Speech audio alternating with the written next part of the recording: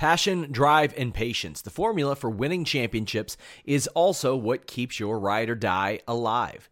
eBay Motors has everything you need to maintain your vehicle and level it up to peak performance. Superchargers, roof racks, exhaust kits, LED headlights, and more. Whether you're into speed, power, or style, eBay Motors has you covered.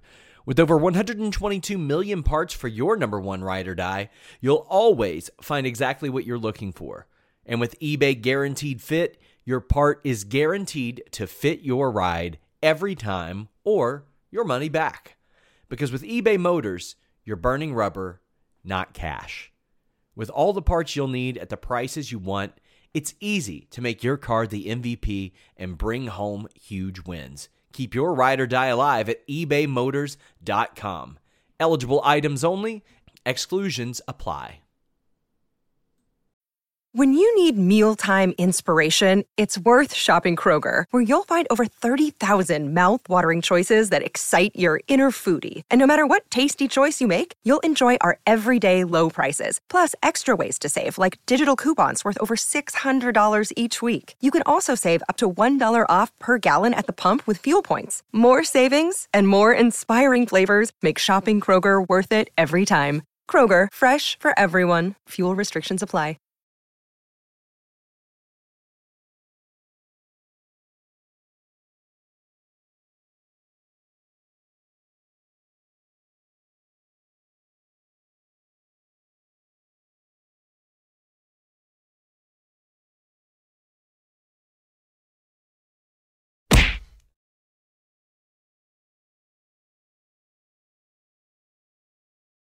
What up, Fightful friends and fam, and welcome to another episode of Fightful Wrestling Roundtable on this Tuesday, August 23rd.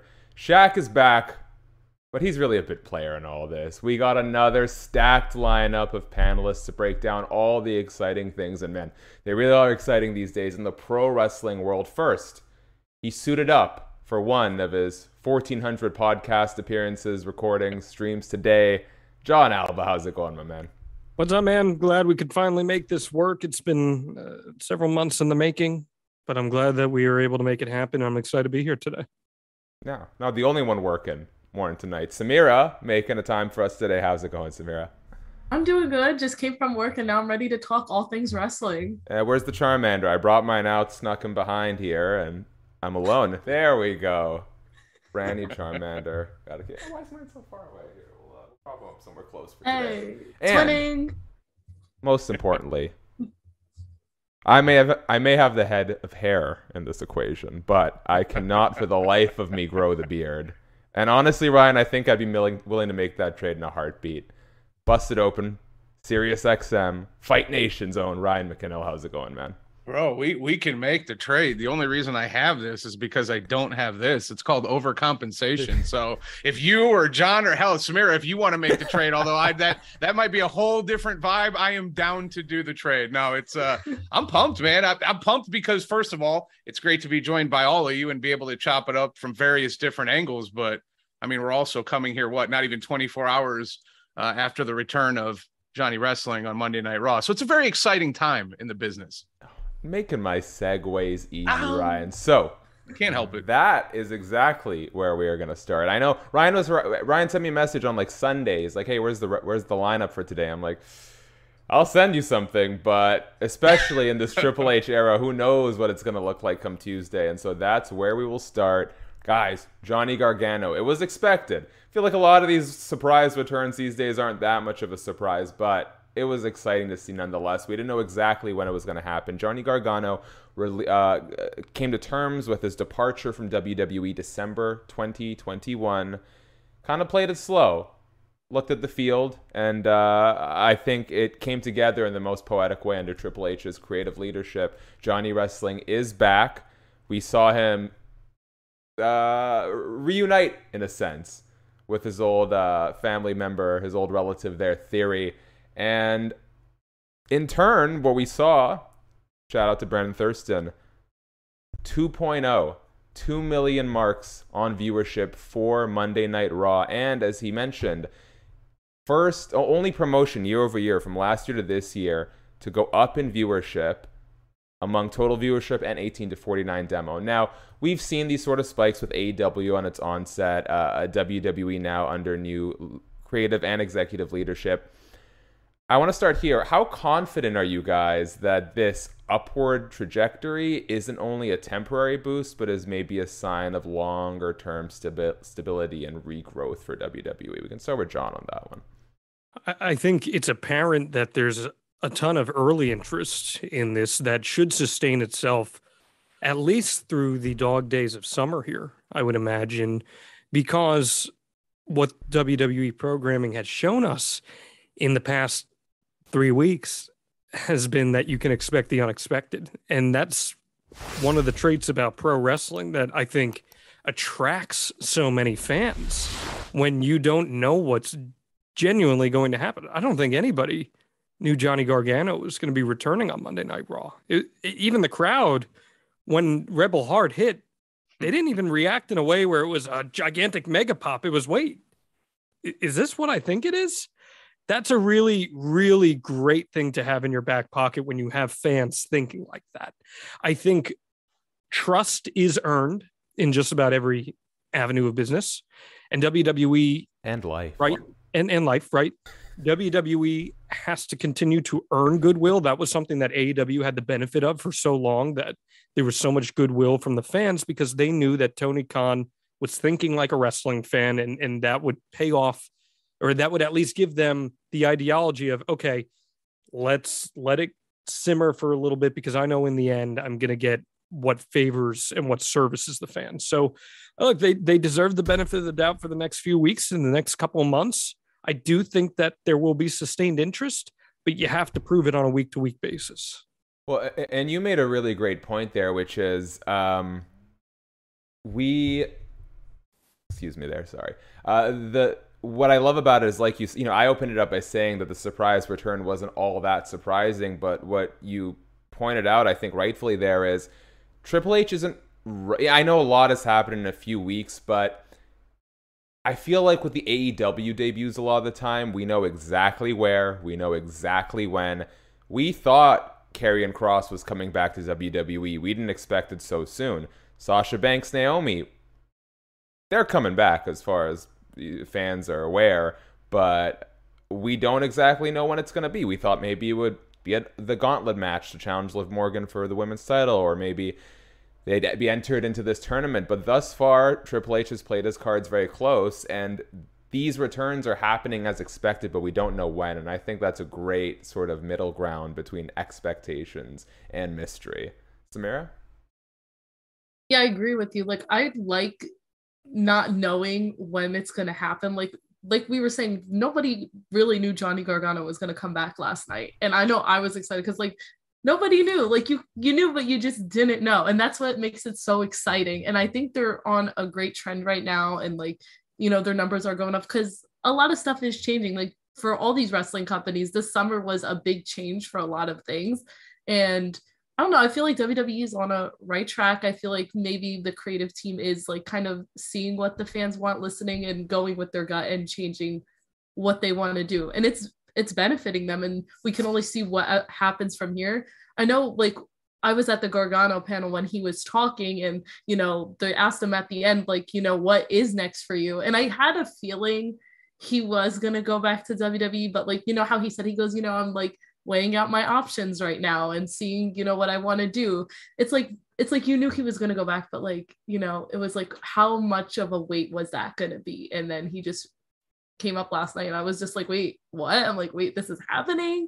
Like, so it's really exciting. I'm excited to see what else, you know, WWE is going to bring to the table in the next, like, couple weeks, couple months, and see, you know, how things have changed for them since what's been happening before all these new people came in power.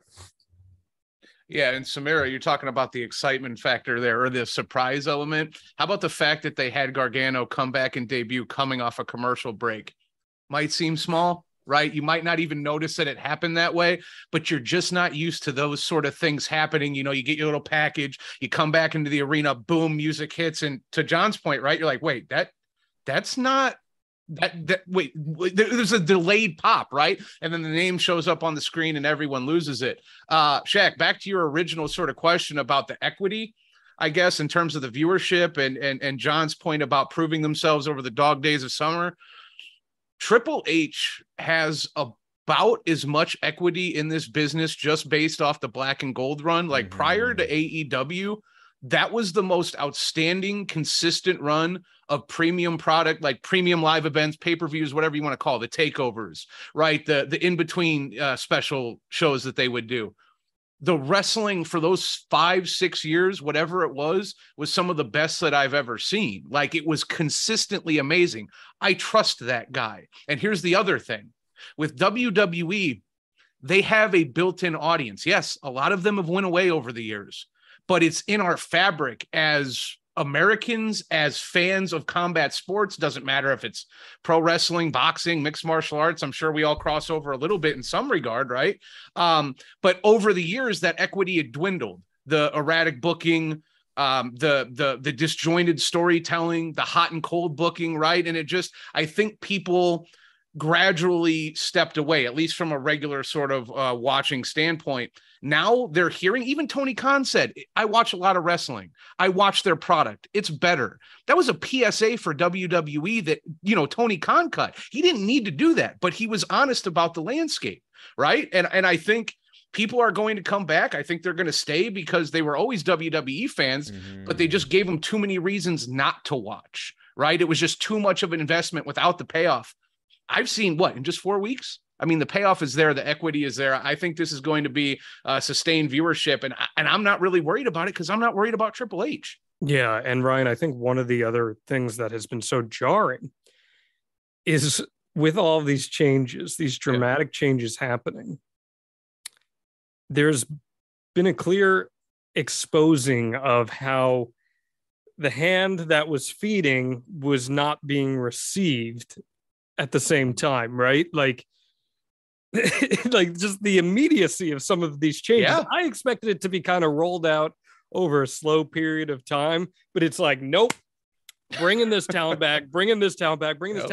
We're changing up how we structure our show. Like you said, coming out of commercial break with a return, we're giving more time for these matches to go out there and breathe a little bit. We're not going to micromanage commentary, and we're going to kind of let them do their thing in a way that doesn't sound unnatural. And we talked about this off air, but they have depolished the WWE product. And I don't look at that as a negative. I think the WWE product was so super shiny, like this annoying light over my shoulder sometimes, that you'd want to go out there and be like, stop, like, give me something gritty. Give me something that feels real. The secret of pro wrestling is that it is an industry built on a lie. It is not real. Yep. But if you give me something that feels real, then I authentically can feel with the product that I'm watching too. I love that. And, a very quick PSA on the note of PSAs. Guys, if you would like to ask a question, please leave a super chat. Sean Ross Sapp's bread and butter. What is Fightful without super chat donations and Patreon? But that's why we love the guy. If you have a question for anyone here, please throw a little super chat, $1, $1,000. I got my preference, but it really doesn't matter. We'll get to it on the tail end. Part 2 of this, as we sort of continue the celebration of Triple H and the direction of WWE. You guys, we've suffered a lot. We have suffered a lot, and I think it's time to. When wrestling is good, it is damn good, and I think this calls for celebration. Shaq, I was gonna say, when John referenced when we were off air, I said it feels good not to have to hate watch the main roster now because I have obligations. I do have to watch the show, but so often it was very laborious. Laborious? Hey, whatever you want to use. Tomato. Whatever. But I will point out something in the chat, in the live chat.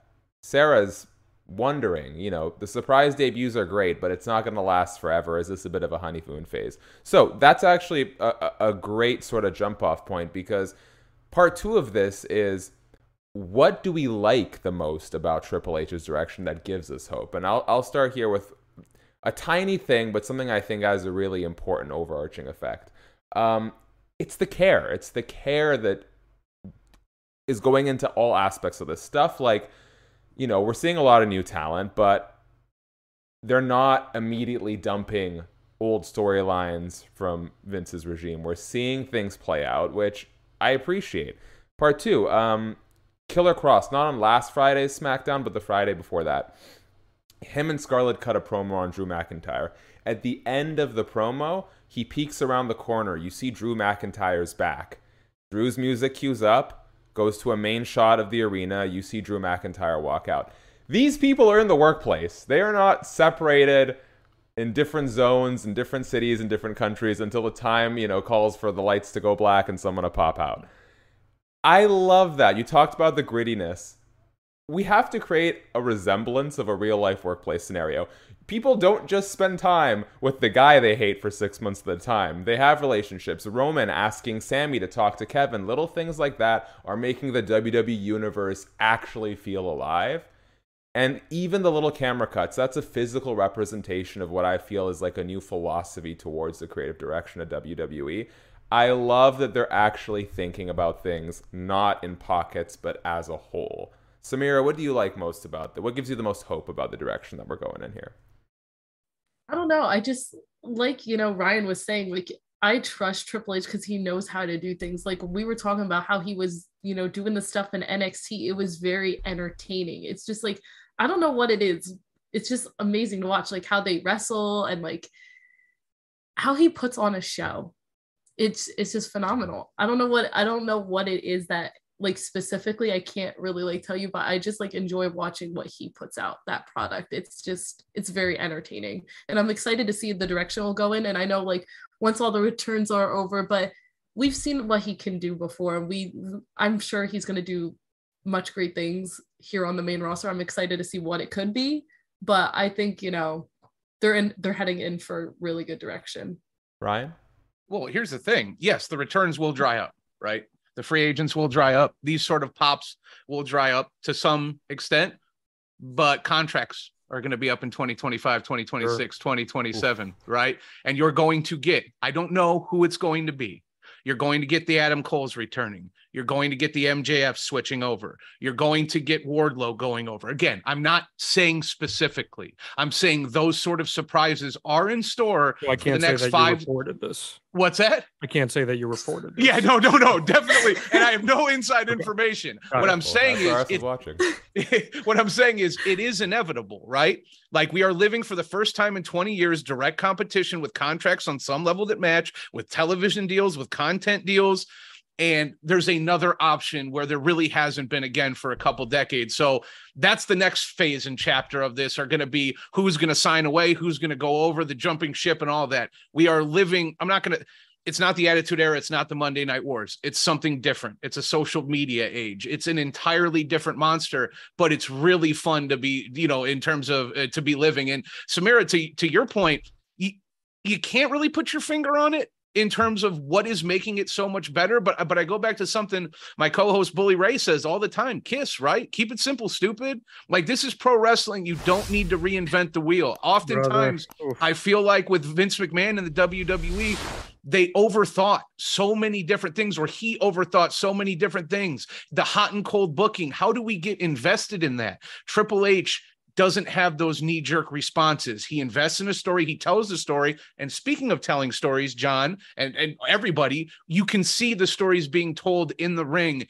And that is something that I've been clamoring for my entire adult life. Something AEW did very well. Something that WWE can do well, but I feel like they've diverged from that as the years have gone on. So it's just exciting to have pro wrestling back in the WWE.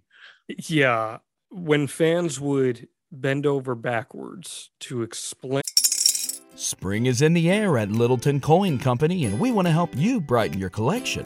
Visit us at littletoncoin.com all month long to enjoy 15% off your purchase. With a wide selection of coins, paper money, supplies, and more, Littleton Coin Company has something for every collector's taste. Use promo code SPRING at littletoncoin.com for 15% off your purchase all month long. Restrictions apply. Littleton Coin Company. Serving collectors since 1945. When you need mealtime inspiration, it's worth shopping Kroger, where you'll find over 30,000 mouth-watering choices that excite your inner foodie. And no matter what tasty choice you make, you'll enjoy our everyday low prices, plus extra ways to save, like digital coupons worth over $600 each week. You can also save up to $1 off per gallon at the pump with fuel points. More savings and more inspiring flavors make shopping Kroger worth it every time. Kroger, fresh for everyone. Fuel restrictions apply. Things that were so needlessly complicated. Yes. I'm so glad you brought up the keep it simple, stupid, because pro wrestling doesn't have to be complicated. Pro wrestling can be very simple. Some of the most effective stories told in professional wrestling history have been very simple stories. The Bryan Danielson story, the Daniel Bryan story, is a very simple story. It's not hard to comprehend. The Stone Cold Steve Austin story with Vince McMahon is a very easy story to understand. It doesn't have to be complicated. And I agree with your assessment entirely, Ryan, that sometimes simple is what's best. For me, one element that I've really enjoyed of the current WWE presentation is we've seen an incorporation of show-long storytelling. I can give you an example with the Dexter Lumis return, where in that one backstage promo segment in hour one, you just saw a little bit in the background, Kevin Owens giving an interview, and in the background, you saw there was a car that was off the hinges. Yes. And they weren't showing it prominently in the shot, but it was still something they're like, huh, that's interesting. Hour two, you get another promo segment in the same area, and all of a sudden cops run right past the camera. Oh, wait a minute. That's something's going on there. What is that? Then utilizing social media buzz, you've got everyone saying, oh, what is that? Who's returning? What's going on back there? I got to tune into hour three, which we know is a death hour for Raw traditionally. And then you pay that off in the main event where you see this quasi, we're breaking the fourth wall, but we're not entirely breaking the fourth wall camera shot that shows Dexter Lumis being dragged out by the crowd. And they've done it a few times with a few different things. They did it even last night with the Judgment Day, incorporating them in multiple segments leading up to the main event.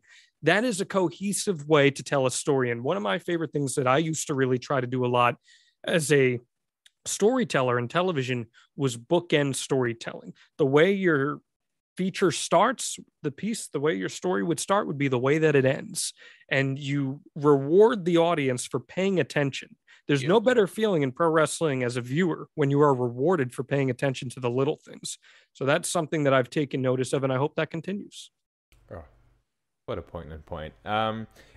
We've been sort of, the WWE audience, I feel like, has been sort of forced into this form of like spoon-fed storytelling. What's the harm in having a little bit of nuance there, right? If you listen, I'll watch a lot of things and sometimes I'll miss it, but it's exciting because now I get to go back and see it again with fresh eyes. I get to talk to people about it. I get to sort of predict where this is going. That has been lost for so long. I'm so happy to have it back. Guys, before we move on to talk about AEW, but I want to sort of tie these threads together. By all indications, backstage reports, sort of plateauing viewership. AEW, at least to me, doesn't feel like it has quite the steam and unity that it had across its debut and across, its first couple of years of existence. To some effect, that's natural, right? You're the new kid on the playground. You want an alternative. When there's nothing to complain about, there's just enthusiasm. And now, AEW, like everyone does, has its own patterns that it's forming, and people are slowly starting to feel some of its own gripes, and I'm sure they can course correct and improve, and they're still doing a lot of great things. They're making their Canadian debut. They're getting a lot of their injured talent back. But I am curious. You said, Ryan, that even Tony Khan has admitted to enjoying the WWE product more under Triple H's guys. You also touched on it. You've touched on it a lot. You touched on it with the contract renewals, things like that. How big of an impact do you think that WWE's new creative direction is going to have on AEW? Is AEW's audience sort of solidified, or is there any cause for concern as to what's going to happen to AEW long-term as a consequence of Triple H's direction? I'm going to start with you, Ryan. I don't know if it's Stephanie's just my direction. I don't want. I don't know if it's just the generation, the fact that I'm 38 and I lived through the Monday Night Wars and the heyday of WCW, and the bickering and the N64 parties and the Mountain Dew and the Code Red and like just the whole vibe of the 90s, I know there's room for both. Like, it's not like I didn't watch WCW and WWF in the 90s. I loved both. I watched both, and they're both a part of, who I am today as a gray beard. You know what I mean? So like, it explains why your beard's gray. Yeah, right. Yes, all the bickering and all the subgenres I'm into, heavy metal and hip hop and pro wrestling and MMA and Star Wars. Everyone loves to bitch and moan, but it's a good thing, right? Like to kind of bring that full circle. The conversation is good. The competition is good. Having ratings discussion is good. Having discussions about who's the better Hoss, Wardlow or insert, Hoss in the WWE. I don't know who you'd use in that situation, Lashley. but yeah, there you go. Sure. But yeah, I feel like it's kind of entertaining to sit back and watch the chaos as it happens on social media all the time. Everyone getting in their mentions and getting in their feelings and the tribalism. It's ridiculous, but that doesn't mean it's not enjoyable and fun to watch. I'm not worried about it at all. I think there's plenty to go around. Just look at the independent scene of people who aren't signed in AEW or WWE. There are hundreds of solid workers out there that can tell great stories, right? So I feel like, again, the stories are there to be told. The money is there. The content in terms of streaming platforms and people trying to throw money, just literally throwing money at organizations. Like, here, take money. Here, take green light this, green light that. Take my money. Take my money. This is a really exciting time. I don't know where it's going to end up. But as far as AEW and WWE go, I think both companies should be feeling very comfortable where they're at. And I think that also, to reference what we were talking about earlier, Tony Khan saying that WWE is good and I'm watching and the stories are good and it's getting better, that shows confidence in Tony Khan. Tony Khan doesn't care. I don't think AEW is worried about what WWE is doing at all. And honestly, vice versa, because everyone's making money. Yeah, there might be some backstage stuff in AEW, but in regards to that, I don't even care about that because that's happened in every company since the beginning of time, and drama's good. I mean, it might not be good for everybody, but it's good for me as a viewer. John, as someone with a lot of business experience here, why would AEW have cause for concern? I want to pivot it a little bit. So long as their business end is fine, they'll be fine, right? Should there be any concerns about creative or what WWE is doing, or does AEW just kind of truck along? I think the only concern AEW probably has is that, and Matt Hardy and I talked about this on his podcast, is that if Triple H's regime here proves that WWE becomes a desirable place to work on a large scale for a lot of talent, well, one, that's going to draw up contract negotiation prices. That's going to raise the roof on those. And yeah, you might lose some talent like the MJFs, like the Wardlows that you have built. But here's the other side of that. It's kind of what Ryan alluded to. There's no shortage of great talent out there right now. So if you did lose a great talent to WWE, there's another great talent out there on the independent scene that you can bring in and morph into your image of a superstar. One thing that AEW does deal with right now, and I use the term all the time, and maybe it's perhaps the wrong term, but I say it's a bloated roster. And I don't mean that in the sense of, oh, you should cut a bunch of people. But you've got a huge roster that you're struggling to find consistent broadcast television time for. So if some talent were to leave and go to a company like WWE that has 6-7 hours of weekly TV, well, maybe that would allow for some other talent in AEW that are being overshadowed to get an opportunity to be showcased. I was going to say, you don't even have to go to the independents right away. I feel like there's enough meat on the roster that's not getting the time it needs. Sure. So ultimately, you can look at the negatives. I think the negatives for AEW more than anything else right now is to just make sure that there are checks and balances up and down the company backstage. Make sure that we know Tony Khan is super hands-on in just about every element of the company. It is okay to delegate to other people. Yeah. There's nothing wrong with delegating. In fact, I would argue that a great leader delegates properly. So hopefully with these new delegations we've seen in recent weeks, hopefully that is something that works itself out backstage with AEW. And I think both of these companies are healthy in their own different respective ways. Samira, are you as optimistic about the future? I thought it was the youth that was supposed to be optimistic, but look at John and Ryan here with the healthy attitudes. Samira, how do you feel about AEW as it pertains to the WWE? I don't know. I feel like nobody really should have anything to be worried about. They need to like focus on their own program and who they have on their roster, not worried about, oh, they're doing this, so like we got to do this and we got to one up them. It's good to just focus on your product and what you have. And I think like both of them are doing such a great job on their own, and that's what they're doing. They're just focusing on like, how can we, get more people? How can we get more eyes? And there's like so much wrestling nowadays. And, we got different companies, but, obviously the main ones, you got WWE, you got AEW. But I don't know.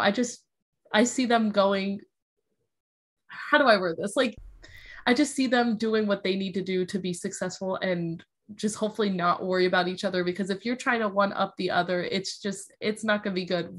Hey, well, maybe we'll have another war. That will be kind of fun. I mean, I don't know. That's what I think. But like, I don't know.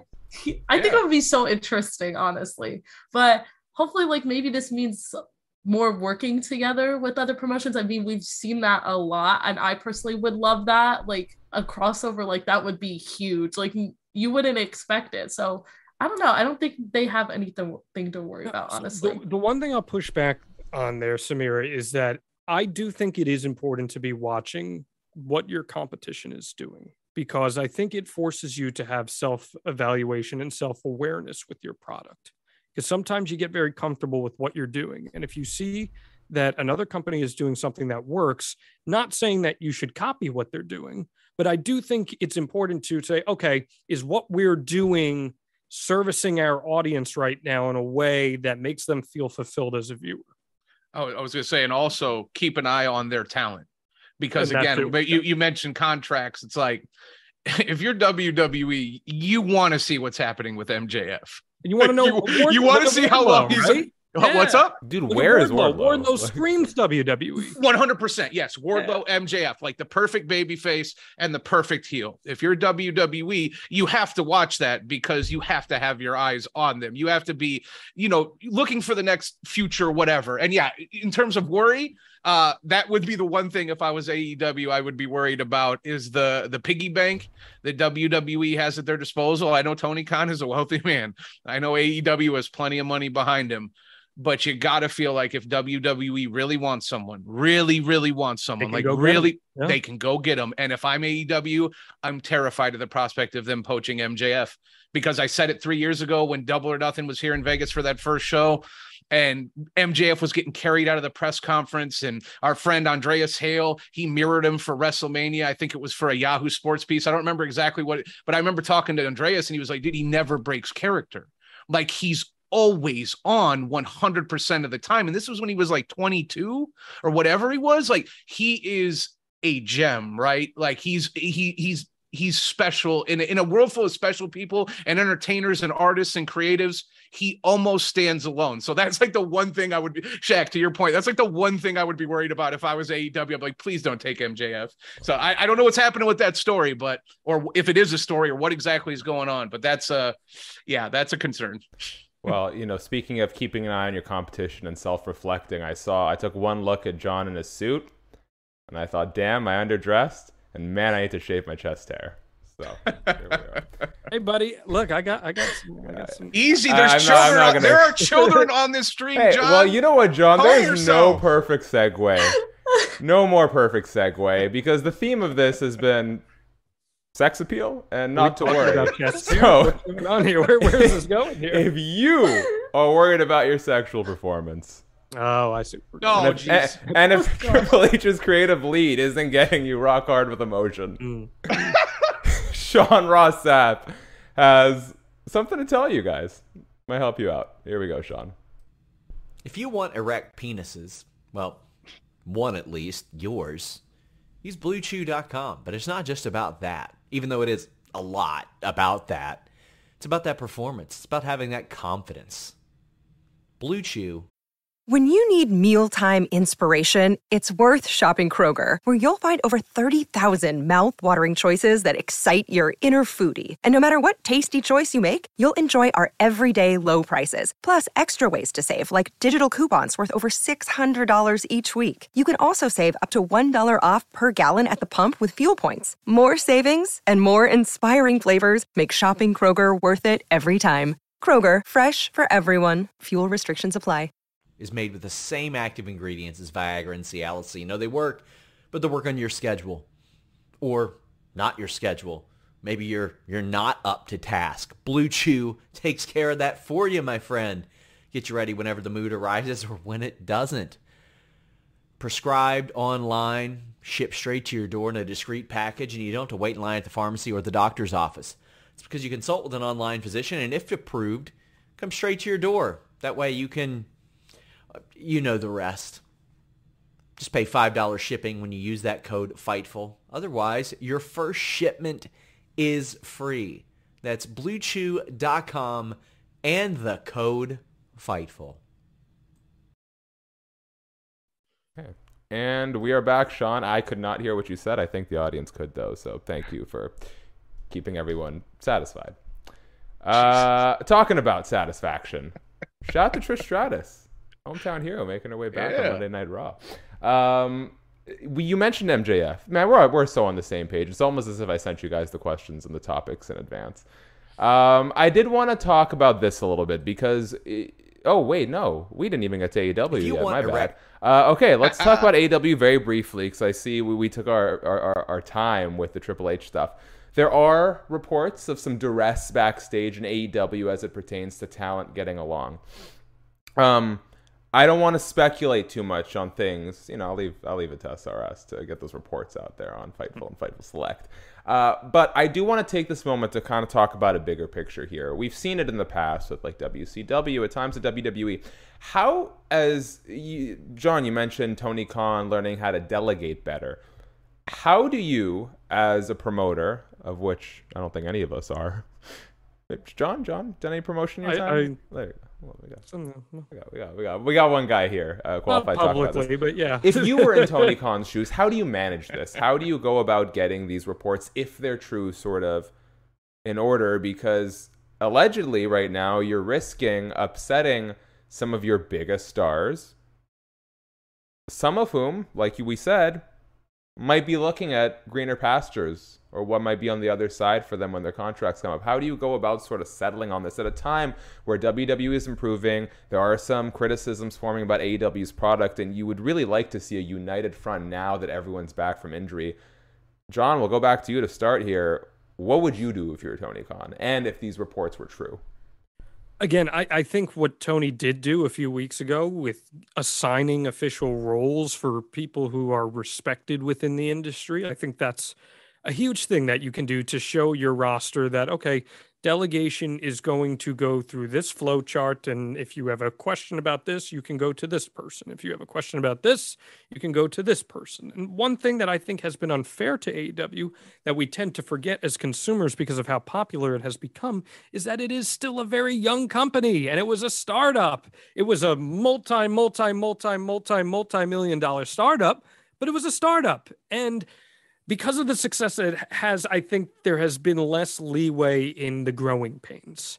I think what's happening now that we're seeing WWE have some of its short-term success here, and with the prominence and prevalence of social media, we have the ability to see within some of those cracks that once that honeymoon stage wears off, there's going to be some dissension amongst the ranks, but that happens in every avenue of work. Keeping the troops happy in a newsroom is very hard. Keeping the troops happy in any single working environment can become very difficult.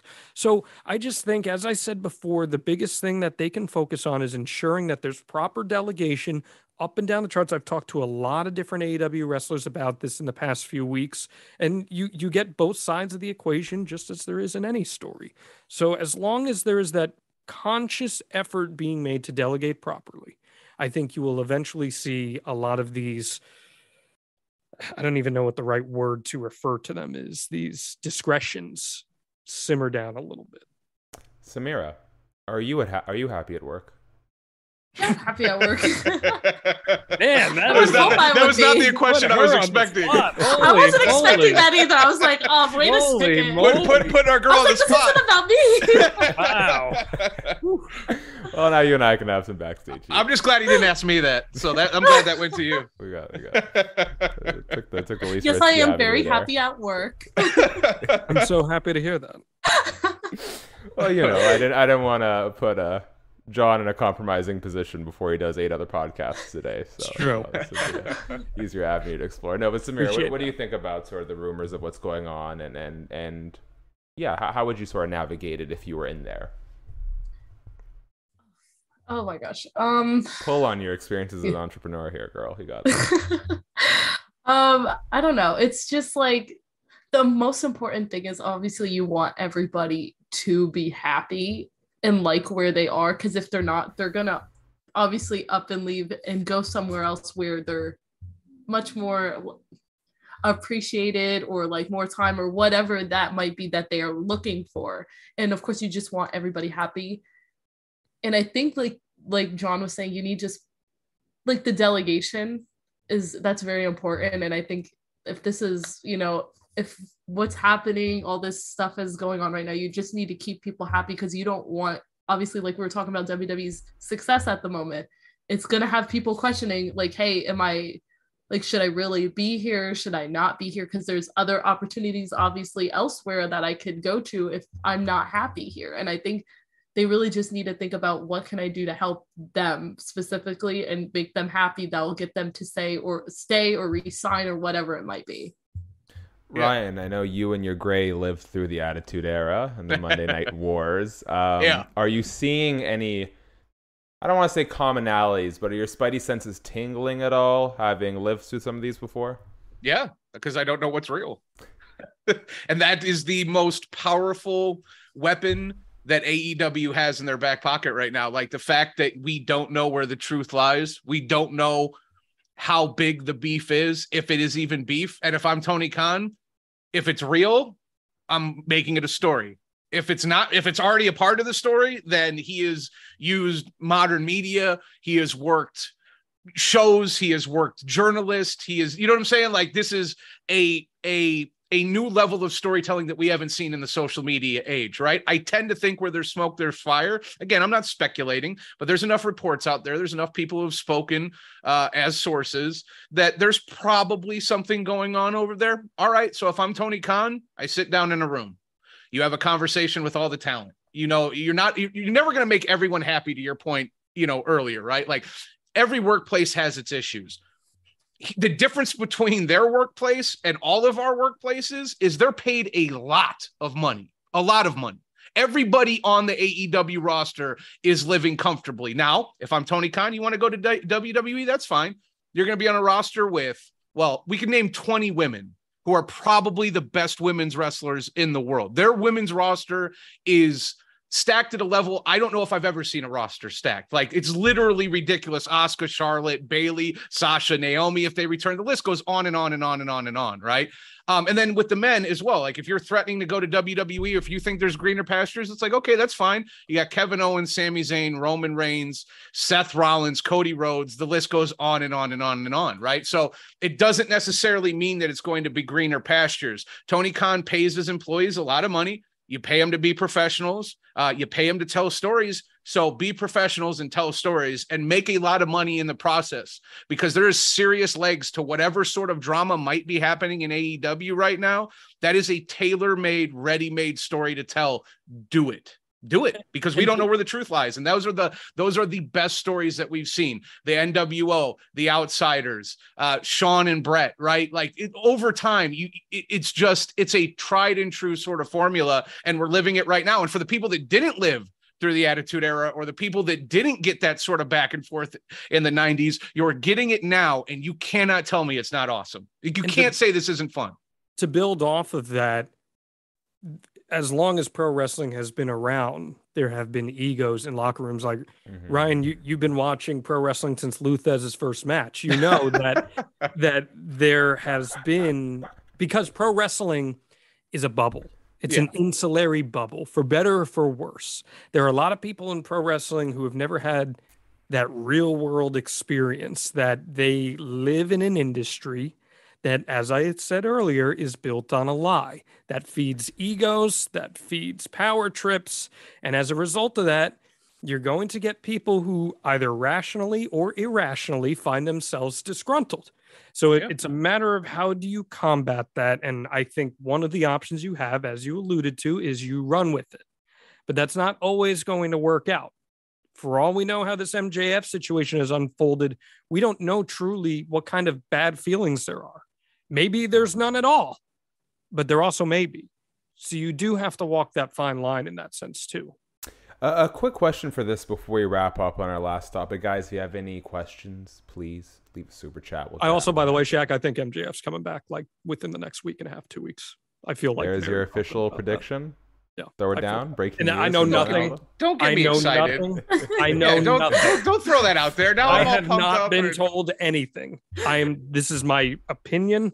I believe that the pivot with Moxley and Punk is to bring MJF back into full, because I can't think of anything that's bigger than Moxley and Punk right now. You know how big that story would be if MJF gets involved in this and the backstage drama and the promos he would be able to. But oh my God! And I'm not trying to hijack you, Shaq, and I apologize. No, please. It's a great point. I can't think of anything that's bigger than Moxley Punk versus other than an MJF return. Yeah. Can anybody else? I don't know. No, I'm happy with it. No, it's great. And sort of if they want to do an Invader angle, right? And I don't even know if you would you call Danielson and Punk WWE guys, or would you call them ROH originals? That's kind of another fun curveball that's being thrown in here. The inclusion of ROH and all this, and what is the Blackpool Combat Club? I feel like a mark again, and I proudly exclaim that. It's super cool to be living this as an adult when I never felt I would feel like this again. Okay, I really didn't. This is perfect. So for clarity's sake, I was between 4 to 6 years old. I was about 4 years old, like the height of the Attitude Era. Yeah. So I like this because I'm the young guy on Busted Open, but now we're doing this. I'm like the old guy. I kind of get to feel. Well, I know, and I like the layers here. Everyone's got a different perspective to bring to it. That's why Shaq curates these, man. I would like to know. I talked to Eric Bischoff recently. Shout out to your friend John. And one of the things we discussed one of the things Eric mentioned was how AEW and Tony Khan tend to cater more to sort of the in-the-know hardcore fan, whereas WWE has a bit of a broader appeal. You compare the stuff that we're going through right now with the backstage reports, Ryan, to, the NWO, the Outsiders, etc. Does that mean a lot for AEW trying to capture a broader audience? And what I ask is, when the NWO and the Outsiders were a thing, obviously it was a huge wrestling boom at the time, but did that translate for a more casual viewer because it's held in such high regard now? Yeah, I never like to use that era as like a direct comparison because the ratings, the 6s and 7s and you, like you said, you were between 4 and 6 during the Attitude Era, dude. Everyone had a Stone Cold shirt or a Rock shirt or an NWO Wolfpack shirt or an NWO Black and White shirt. Everybody played N64, WCW, NWO Revenge or WrestleMania 2000. Like it was okay. It wasn't the NFL. It was outdrawing Monday Night Football. I was going to say, for us, though, it was. But for us, like of our age, it was bigger than the NFL. It was everything to teenagers in the 90s. Everything. Men, women, it didn't matter. Everybody knew about what was happening. So I can't compare it to that, but it's the closest thing I think we're ever going to get. And I never thought we'd see it again because I thought, WWE was the show in town the last 20 years. There was nothing on the horizon that would have suggested to me that we were going to get a rival, let alone, the son of an NFL owner, $1 billion owner that he's a forum kid. Like Tony Khan is a encyclopedia of professional wrestling fandom. And he's basically got his toy box and he's opening up, his LJN figures and his Mattel figures, and he's fantasy booking, but he's doing it with real life flesh and blood, right? Like it's exactly. It's completely different than the 90s, but that's not a bad thing. I mean, there's similarities. We've been talking about this. Yes, exactly. There you go. There you go. It's like those toys from the Attitude Era that had like the little silver metal things on the bottom where you put it against the bottom of the Titantron thing and it played their entrance themes for 15 seconds. Yeah, I had one of those. He's got that at his disposal right now. It's great. So no, it's not exactly the same, but it's the closest thing a generation is going to get. And yeah, I think both companies should be leaning into it on some level. Okay. I think, and they've acknowledged it in some of the promos, even WWE has. So yeah, it's a good problem to have. See, Samira, there are these things called VHSs back in the day. I know what they are. I grew up with those still. So mean to me, John. I'm just kidding. Shout out Coliseum Home Video for raising us all. Amen. Now you've lost me. But, I'm also. Does it matter to them in Canada? Does that make any difference to this conversation? No. I feel like Coliseum Home Video is up in Canada. Yeah, we have Blockbuster and Rogers. Those were like our two. Well, Coliseum Home Video was the production company. Yeah, I remember this prefacing like my In Your House Undertaker versus Mankind tapes. Yes. Okay, good. Look at that. I brought it back. Okay, guys. Last thing before we wrap up here. We talked about it. I mean, it's kind of driven the conversation for the last 15 minutes, but the blurring of the lines between what's really happening backstage and what's being played out on TV, I think has been greatly aided by pro wrestlers better utilizing social media and promoters better utilizing dirt sheets. I think for a long time we've sort of proclaimed that kayfabe is dead as a consequence of the internet and everyone has access to everything that's happening. We've seen guys like MJF really sort of turn that formula on its head and use sort of the thing that killed kayfabe as its greatest strength. Even Dax the other day posted a photo with CM Punk and sort of teased the backstage reports. What I want to know from you guys are, who are some of the wrestlers who you think are doing the best job of blurring this line? And do you think that the sort of formula has been unlocked to reintroduce this sort of blurring of the lines long-term in pro wrestling? I'm going to open the field for anyone who has a thought here. You want me to start? Are you pointing? Who are you pointing? Ryan, I don't know who you're pointing at. I was pointing at the collective, the royal we. I was tossing either John or Samira. Samira, what do you got? Because I'd love to hear your perspective on this, Samira. As a social media aficionado. Right. Like, it's like hard to like say because like there's just so many people. I don't know.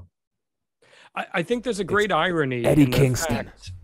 Yeah, Eddie's good. He's good at it. There's a great irony in the fact that the new kayfabe is reality, where you can use reality to create kayfabe, if that makes sense, like you just alluded to. You're leaning into these real life issues to blur the lines that in turn become wrestling storylines.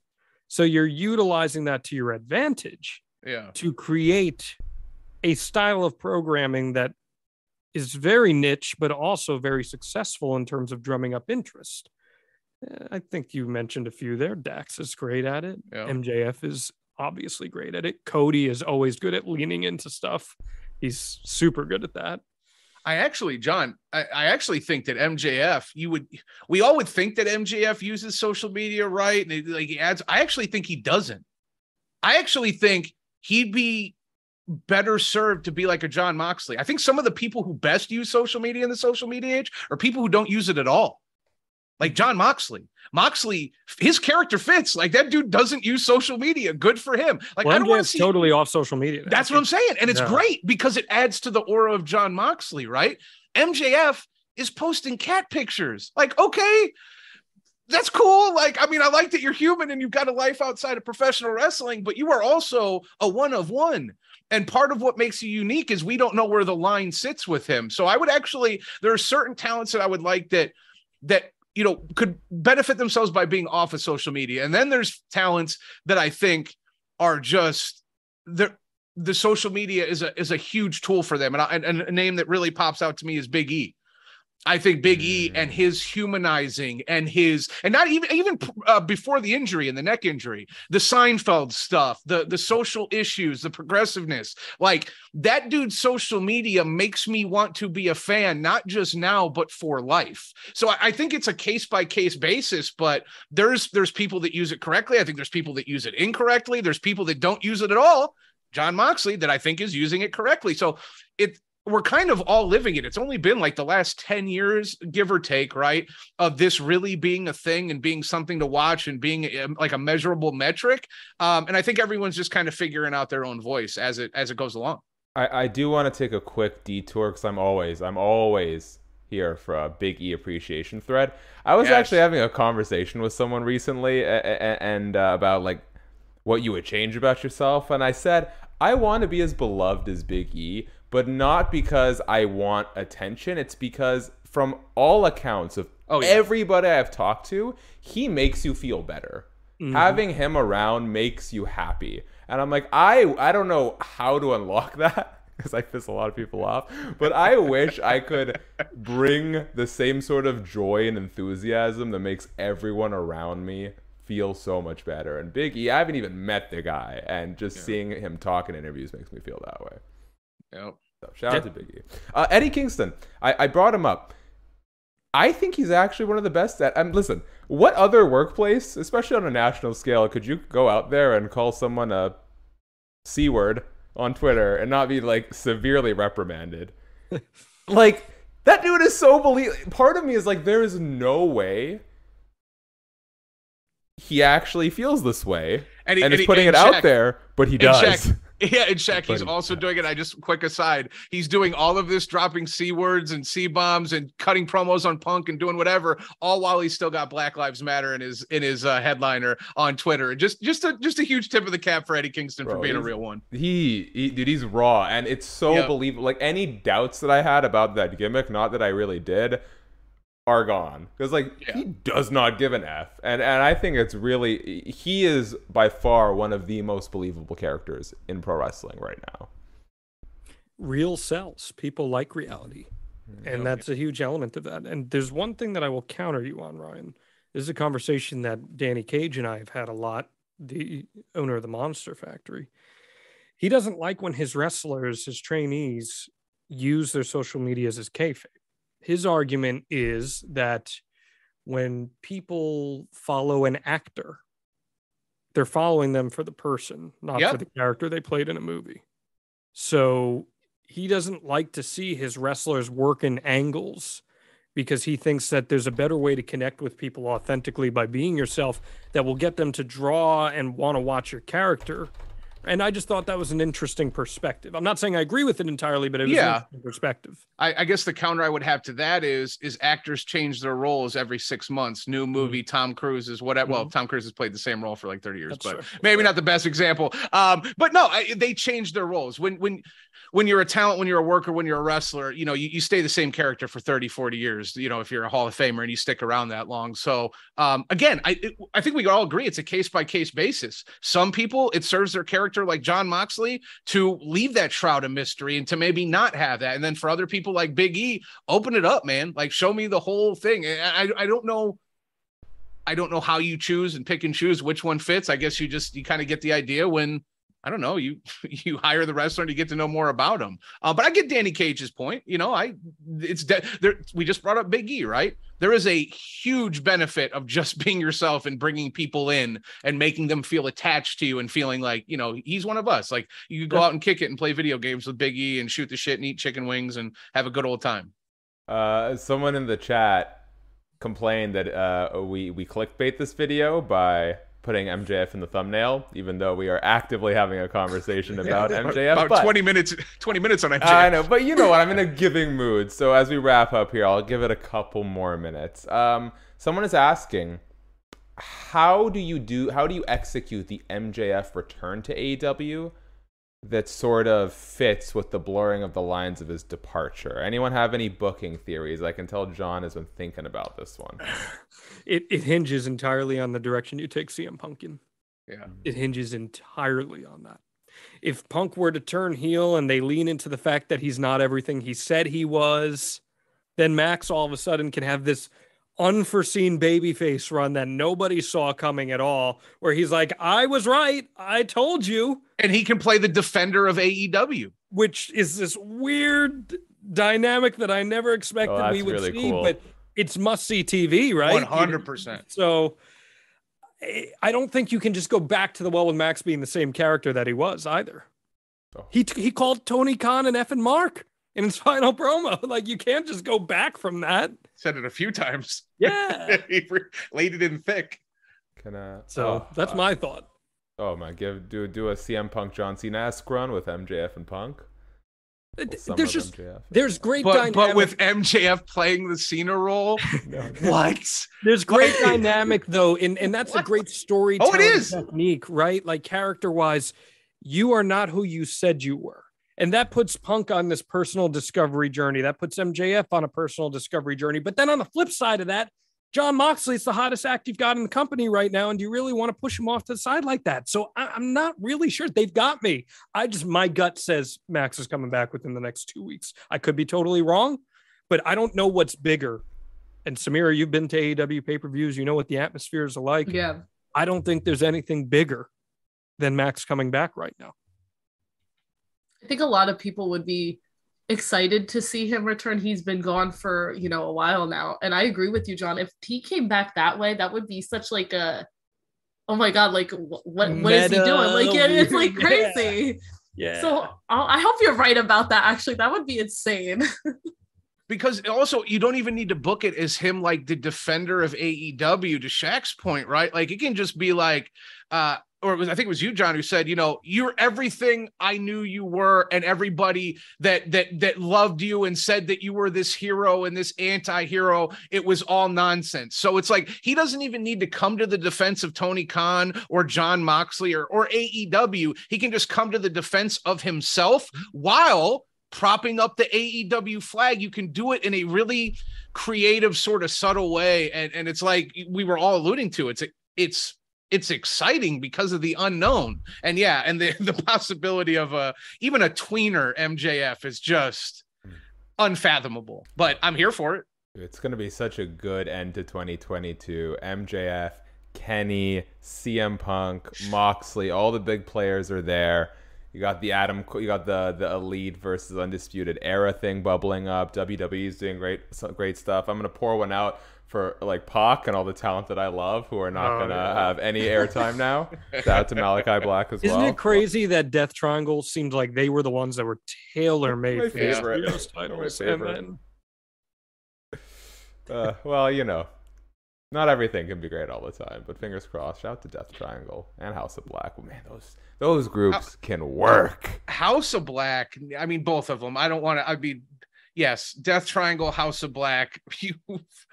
They're both licenses to print money with some of the most talented individuals in the entire business in a faction. They need to be at the top of the card. They have to be. And I don't really care at what sacrifice that comes at. I really don't. There's so many opportunities for cool trios in AEW. I've been in Matt Hardy's ear being like, you need to pair with Top Flight and have this like mentor Hardy Top Flight. You're the next generation of high flyers thing. There's so many cool opportunities for trios in AEW. So I really hope that trios division develops into something very fun, because that's something WWE is not going to offer in all likelihood. So that is an opportunity to watch your competition and be like, hey, great point. Look what we can do.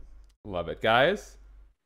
Look at the passion and enthusiasm. But I'm gonna get you guys out when I said I was gonna get you guys out. So I'm gonna let everyone here have their time in the spotlight. I'm gonna do my part first, get it out of the way. Thank you guys so much for checking this out. If you're still here and you haven't subscribed to Fightful, what are you doing? Help him out, help me out. Get me back on here every month to do these things. On a personal note, if you like pro wrestling interviews, Shaq Wrestling, that's where you can see all my stuff. Just dropped an interview with Danny Limelight. There's recent ones on there with The Undertaker, Bill Goldberg, Eddie Kingston, Malachi Black. Please go check all of those out. If you're into MMA, Shaq MMA, that's where you can find all my recent interviews. 278, Luke Rockhold, Paulo Costa, Leon Edwards, CBS Sports. All my written work goes there. John, please, before you have to jump into the next podcast, tell us about that podcast. It's okay. Hey, Danny Limelight's one of my favorite interviews Dude, I've ever done. I got to unfollow him now, though, because I've seen way too much of his... That man does not need Blue Chew, let me tell you that. Danny Red Light, like, what's he doing? He's a good dude, and he's a great talker, so I'll definitely be checking that out. Actually, sorry to interrupt, because I do want to give Danny his flowers here. That was a top 3 interview for me.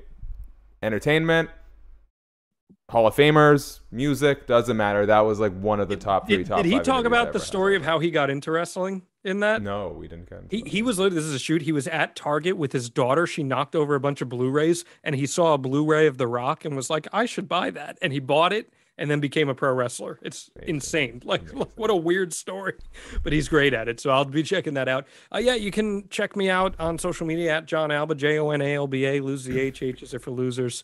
And then I'm on adfreeshows.com with like 15 shows there.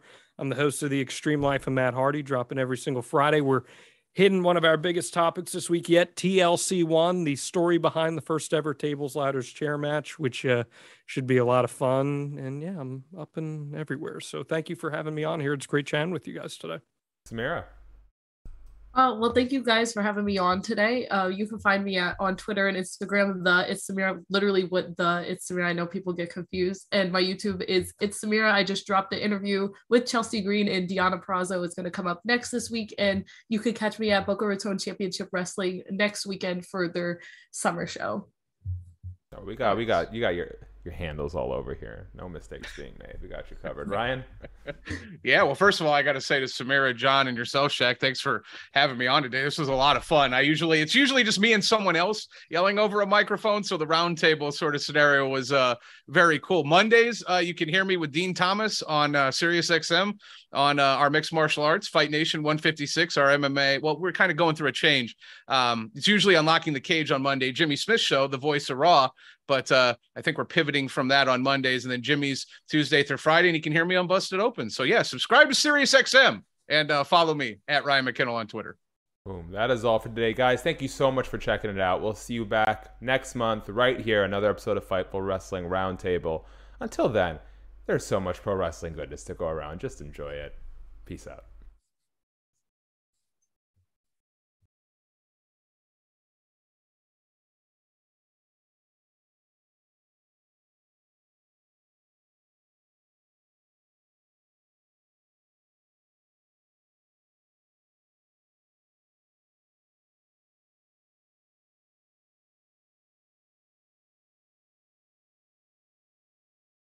When you need mealtime inspiration, it's worth shopping Kroger, where you'll find over 30,000 mouth-watering choices that excite your inner foodie. And no matter what tasty choice you make, you'll enjoy our everyday low prices, plus extra ways to save, like digital coupons worth over $600 each week. You can also save up to $1 off per gallon at the pump with fuel points. More savings and more inspiring flavors make shopping Kroger worth it every time. Kroger, fresh for everyone. Fuel restrictions apply.